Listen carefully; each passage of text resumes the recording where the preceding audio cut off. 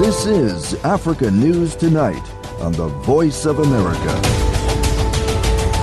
Hello and welcome. Welcome to Africa News Tonight from the English to Africa service of the Voice of America, your source for Pan-African news and world developments. I'm Yeheyes Wuhib in Washington, and coming up on Africa News Tonight... Africa might be a very small player as far as global trade is concerned and so on, but the geopolitics and the geopolitical debates and the direction that global politics are taking, they do suggest that Africa actually has a major role to play. That's Frontline Group's Jason Musioko on how Africa's global clout appears to be growing. Details coming up. Also, there is hope that the U.S.-Africa Leaders Summit will revitalize U.S. ties with Africa following the nosedive in relations during the presidency of Donald Trump. And the World Cup quarterfinals are underway in Qatar. We'll have these stories and more on Africa News Tonight. We start with our top story. Reports that the M23 rebel group recently carried out a massacre of civilians in the Eastern Democratic Republic of Congo have underscored the difficulties in implementing a ceasefire. My colleague Esther Gitu-Ewart spoke with Jason Stearns, founder and chair of the advisory board of the Congo Research Group at New York University, on the challenges of fostering peace in an area where about 100 armed groups operate. So let's start off with the disturbing news about the M23 rebel group killing dozens of civilians in Kishishe.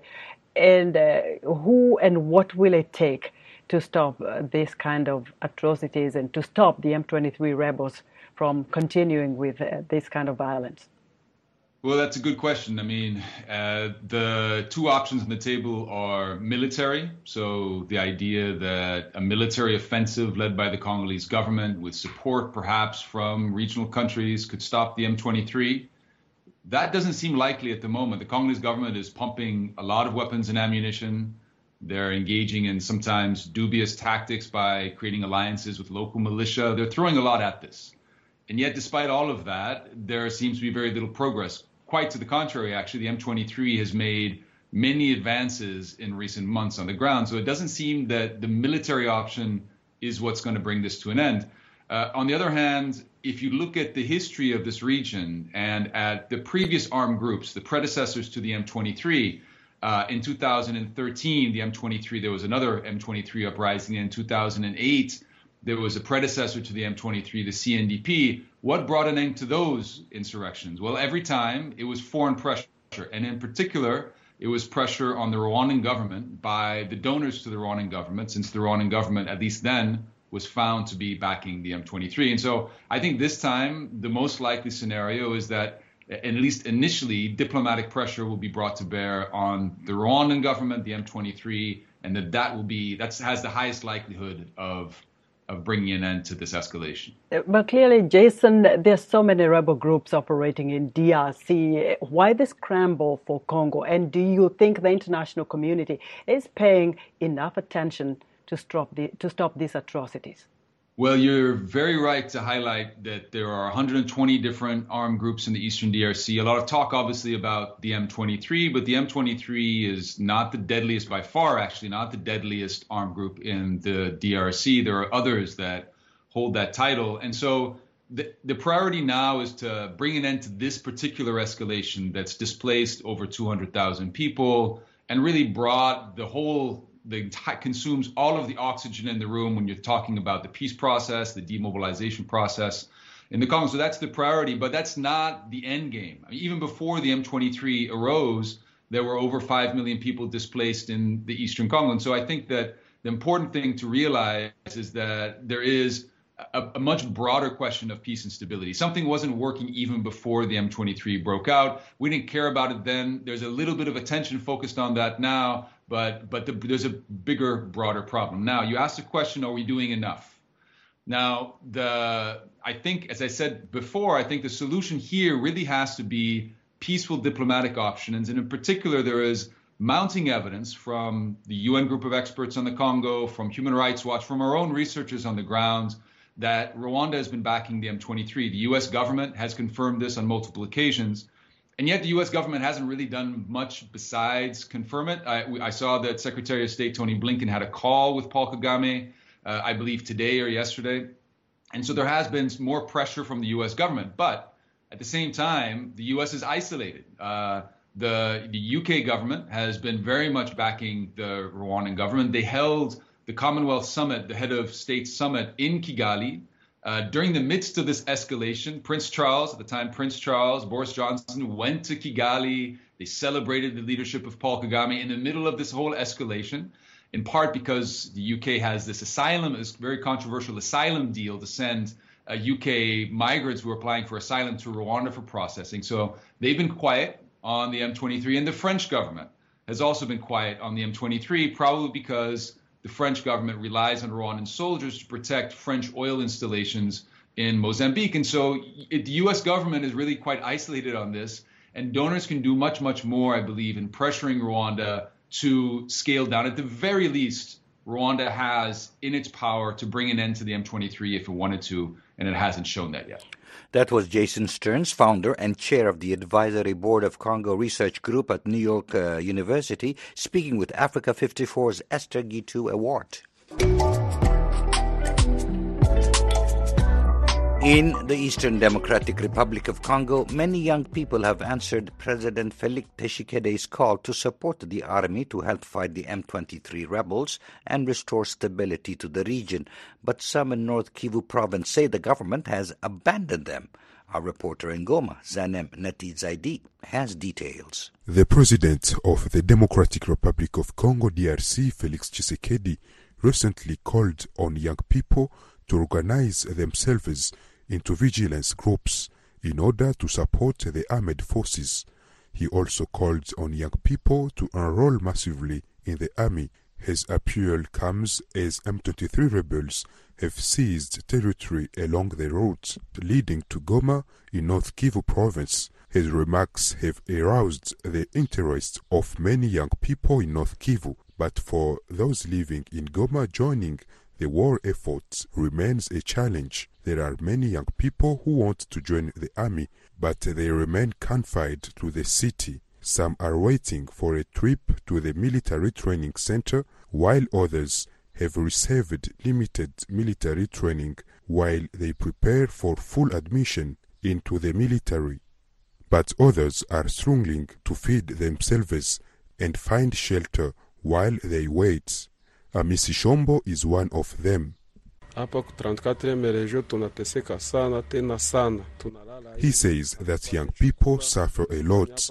They spend the night under the stars without eating anything, and this has been going on for more than 3 weeks. He says there are many without access to food, but some are able to find porridge. He says that some of them have already died of hunger or disease under these conditions. They are waiting for the army to take care of them.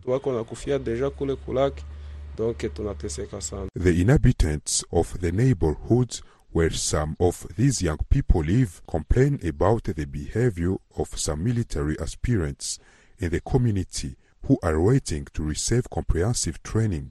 One local resident, Jacques Sifiwe, says due to the lack of supervision, some of these potential soldiers engage in acts of barbarism. He says people here are harassed and abused by many of these young people. Lately, there have been several incidents, including robbery, especially in the evening. That's when people pass by the areas where they are stationed while waiting for comprehensive military training. For its part, several society members in North Kivu, including Placide Nzilamba, urge authorities to act quickly to stop the harassment and to train the new recruits to defend the country. Army recruiters would not officially comment on the matter. On condition of anonymity, a military source told us that the process of transferring these young people to their training centers is already underway. Zanem Neti-Zaidi in Goma for VOA Africa. You're listening to Africa News Tonight on the Voice of America. I'm Yehiyas Wuhib in Washington. Some political analysts say next week's U.S.-Africa summit is about the White House seeking to temper China's influence on the continent, as well as its desire to rejuvenate relations with Africa. President Joe Biden's invited 49 of 54 African leaders to Washington for the three-day event beginning Wednesday, excluding some because they're heading military regimes. U.S. officials will talk with African counterparts about trade, climate change, mitigation, health, and much more. Darren Taylor has the report.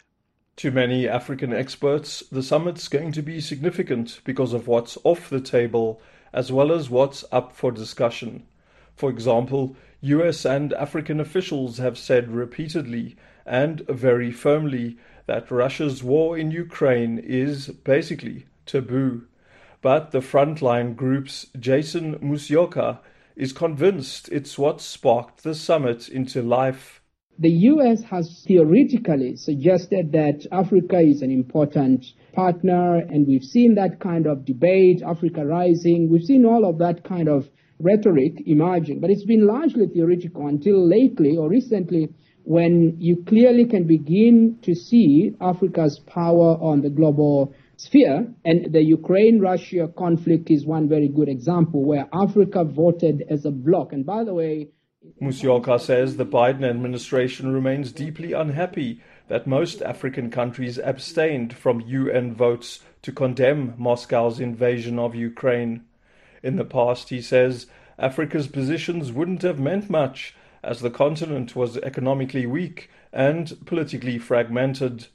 But with the continent getting stronger all the time, partly because of its partnership with China, and with it holding almost 30% of the UN vote, Africa can no longer be ignored.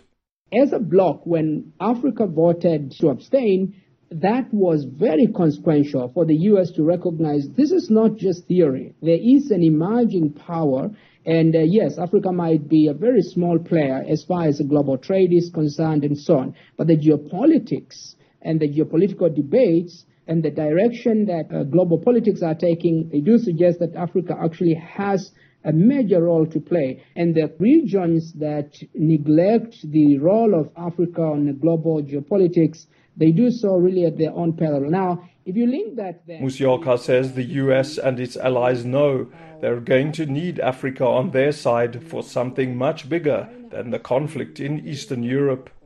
He says America's done plenty of great things for Africa in recent times, not least being its PEPFAR initiative. The President's emergency plan for AIDS relief has saved millions of African lives since 2003.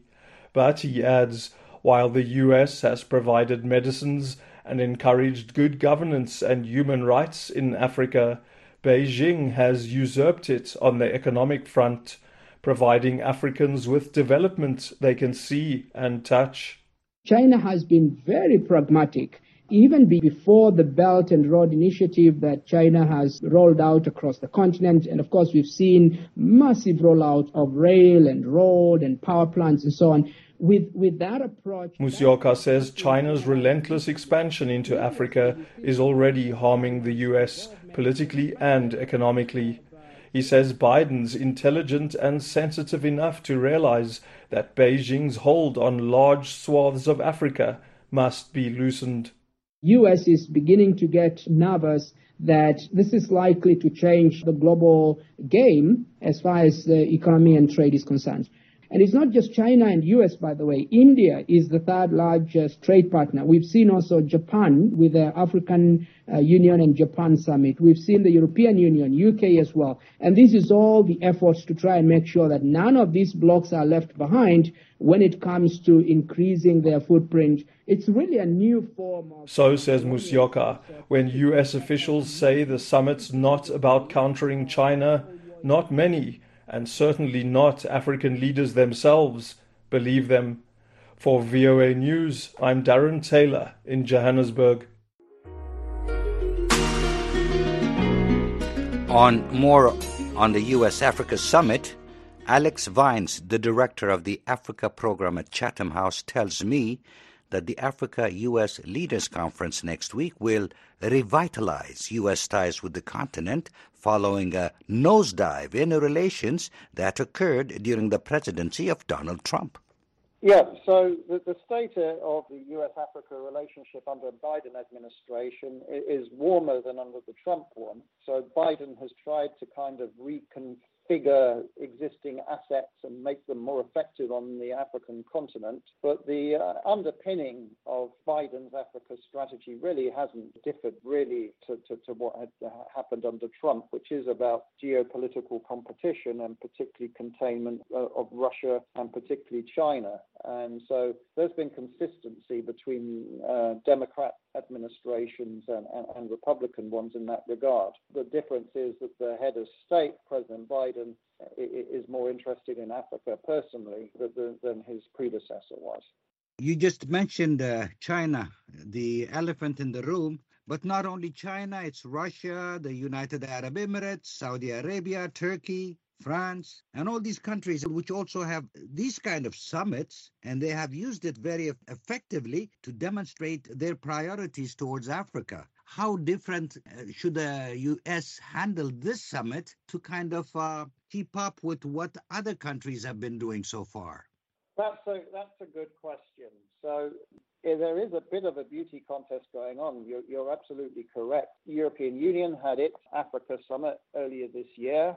The Russians had postponed theirs. The Japanese, who are the pioneer of these summits, had their summit, TICAD, in Tunis, Tunisia, in August. And next year, the United Kingdom might have its second UK-Africa investment summit. So it is crowded. But what is clear is that African leaders and heads of government, they do like going to Washington and interacting with the President of the United States.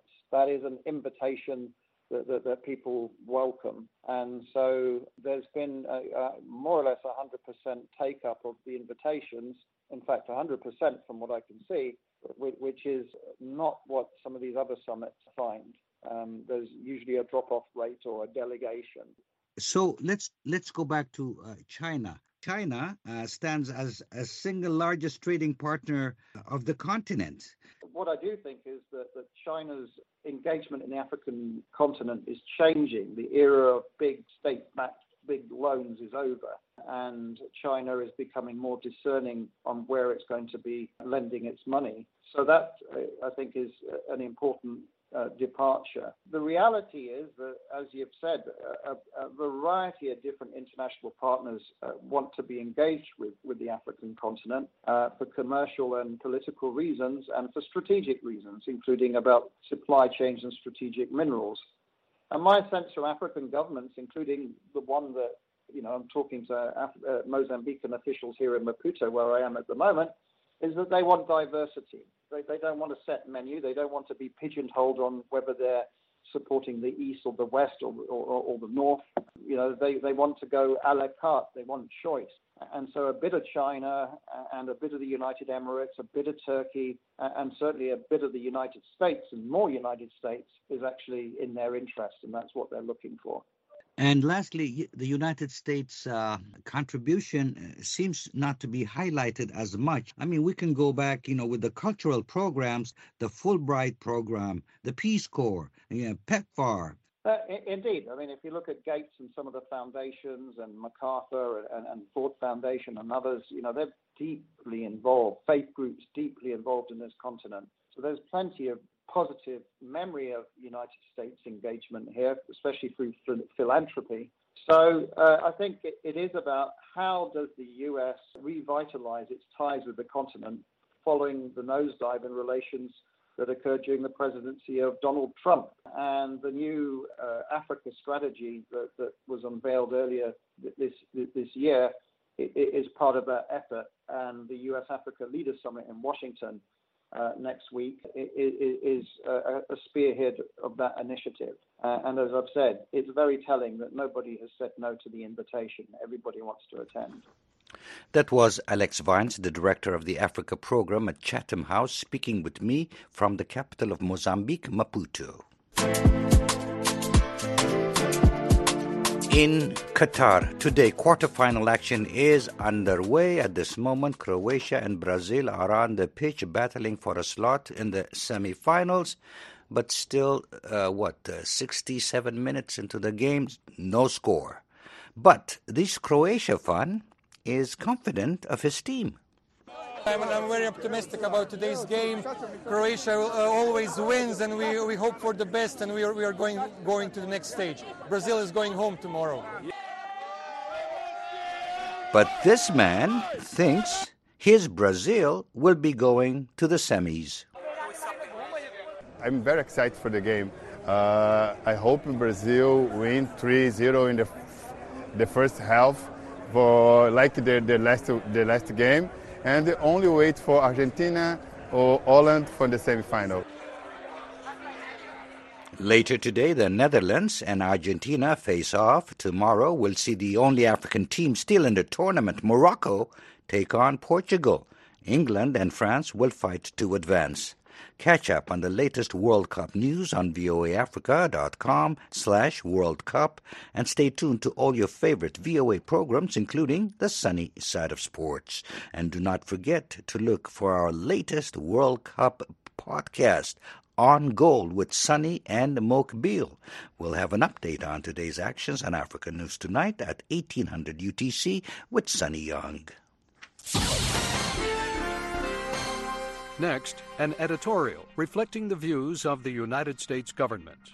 In the Sahel, violence perpetrated by terrorists and violent extremists is compounding an already disastrous humanitarian situation and destabilizing the entire region, according to the United Nations.